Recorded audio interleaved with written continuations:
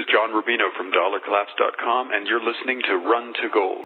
Welcome back to the RunToGold.com podcast. This is episode 57. I came across a very interesting exchange that happened on CNBC, so I'm going to play a little quote from that and explain it a little bit and how it's basically been what I've been talking about, and then also play the entire clip in context, and then I'll explain it a little bit more. So here you go. Enjoy. Think that it can't happen again, and that's what the new gold monitors are saying. If you take all the world's GDP and divide it by the amount of gold that's above ground that's available, you get a price somewhere between, well, actually it's between $11,000 an ounce all the way up to $50,000. Okay, so if you remember the liquidity pyramid, you got the little Earth at the bottom, and that's world GDP of about 55 trillion, and then you got the 4 trillion of power money, which is gold, silver, and we should also throw in platinum and palladium. And one of the reasons I'm hoarding so much palladium right now is that there's only about 13.5 billion of it produced annually.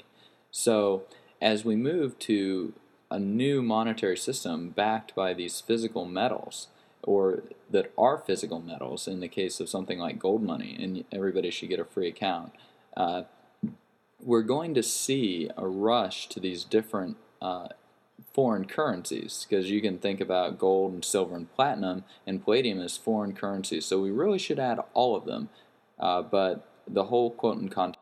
That the central banks have to keep a lid on the price of gold for obvious reasons. Absolutely. And the thing that's kind of amusing is Alan Greenspan, if you read his writings from early on, was an advocate of gold backing the currency because of this very, very problem, which is you have a liquidity crisis followed by a flooding of money, followed by a confidence crisis. People get nervous and don't think that it can't happen again. And that's what the new gold monitors are saying. If you take all the world's GDP and divide it by the amount of gold that's above ground that's available, you get a price somewhere between, well, actually it's between $11,000 an ounce all the way up to $50,000. In Chicago, they were sending around an email. I found it so fascinating. They said, last week. yeah, like 270 million ounces of gold. And Jim Rickards said it was 11,000. If you actually do the math, it comes out to 50,000, which might sound outrageous. But think about this. At $2,000 an ounce, it's a 25-to-1 trade-in. That's not so outrageous. I mean, hey, give me $25, I'll give you, let's say, a Wiku, so world we're really currency. not saying it's that gold doesn't necessarily show the emperor has no clothes. It shows that the naked emperor has 20 tailors called central banks. That's right. And when central banks start, let's say, lining their pockets or sewing gold into the lapels, people in general, particularly investors, have to start to get nervous. And there's another factor, the ETF. The ETF is a liquidity cruncher in the sense that if you go to 1975 when gold was first made legal, in 1975... So there we have Rick Santelli actually talking about the gold price suppression scheme on CNBC. And, of course, if you've been following my site for any significant amount of time, you know that the central banks are engaged in the gold price suppression scheme, where the asset is being the price of the asset is being suppressed and not supported, and it's being done by owners and not by users. And this is because gold, silver, platinum, palladium, they pose a mortal threat to the central bank's fiat paper franchises. And so what we're seeing is that there's this first step away from the fiat currency towards the metal. And if you follow Jim Sinclair at all, he's talking about, it's going to hit 1650, it's going to hit 1224, then it's going to hit 1650. He pretty much called back in August 19th. He said 81 days before dollar implosion, and then boom, November 8th, we saw the dollar implosion start, and gold's up over $100 an ounce since then. And, this goes right along with what I was saying, because I predicted that November would be one of the strongest months, mainly due to the seasonality.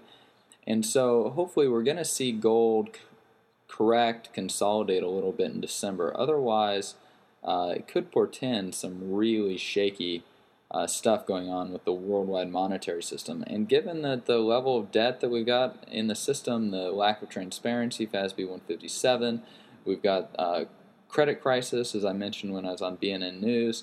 We had CIT fail, so the bailouts, they aren't working. So they might not be able to keep a lid on this thing. I mean, gold it's starting to pop. And, I see a little bit of speculativeness in there, when it's popped $20 a day, $20 a day, $20 a day. Fortunately, I already have my positions, and so, but I got a call from a reader who, he wanted to order some gold coins, and it was like $11.50, and I said, well, maybe you'll get a little bit of a pullback, and boom, it's all the way up to $11.90, and so he bought the coins at $11.50, and they're already worth more than it was at the premium, and that's the thing, like. With gold, you can never really go wrong owning gold because it'll always be worth something. And the interesting thing about it is that the higher it goes, the more people want to buy it. And the more people understand its role as money. The new gold monetarist, as the CNBC guys were saying, is people understand its role as money. They're going to want to hoard it even more. And we're just getting started in this gold bull. I think we're just in stage 2. And I don't think we're going to see the parabolic blow off top until we have a viable, functioning medium to use gold and silver and platinum and palladium in ordinary daily transactions, which we have with gold money, but, they've got, like 12, 13,000 users, which is nothing. And so, I think we're just in stage 2. We're not going to see the parabolic blow off top, but we very well could see a revaluation of the dollar with gold going up to 1650, just boom, and just kind of get up there and stay, and maybe even 2,000, because it is such a trade. And the people like Tudor Investments and John Paulson and David Einhorn, they're starting to get it. And, fortunately, if you're listening to this podcast, you have a chance to be the third guy to get in this before everybody starts running to the gold and just drives its price crazy. So anyways, that's just a little bit of that CNBC clip. I think it was very insightful, and you might want to go back and listen to it again. Anyways, this has been episode 57 of the RunToGold.com podcast, and happy Thanksgiving. I want to say one thing. These guys are pretty serious players in our industry. We provide links from this website to their websites. Take a look at what Trace Meyer has to say at his website, RunToGold.com.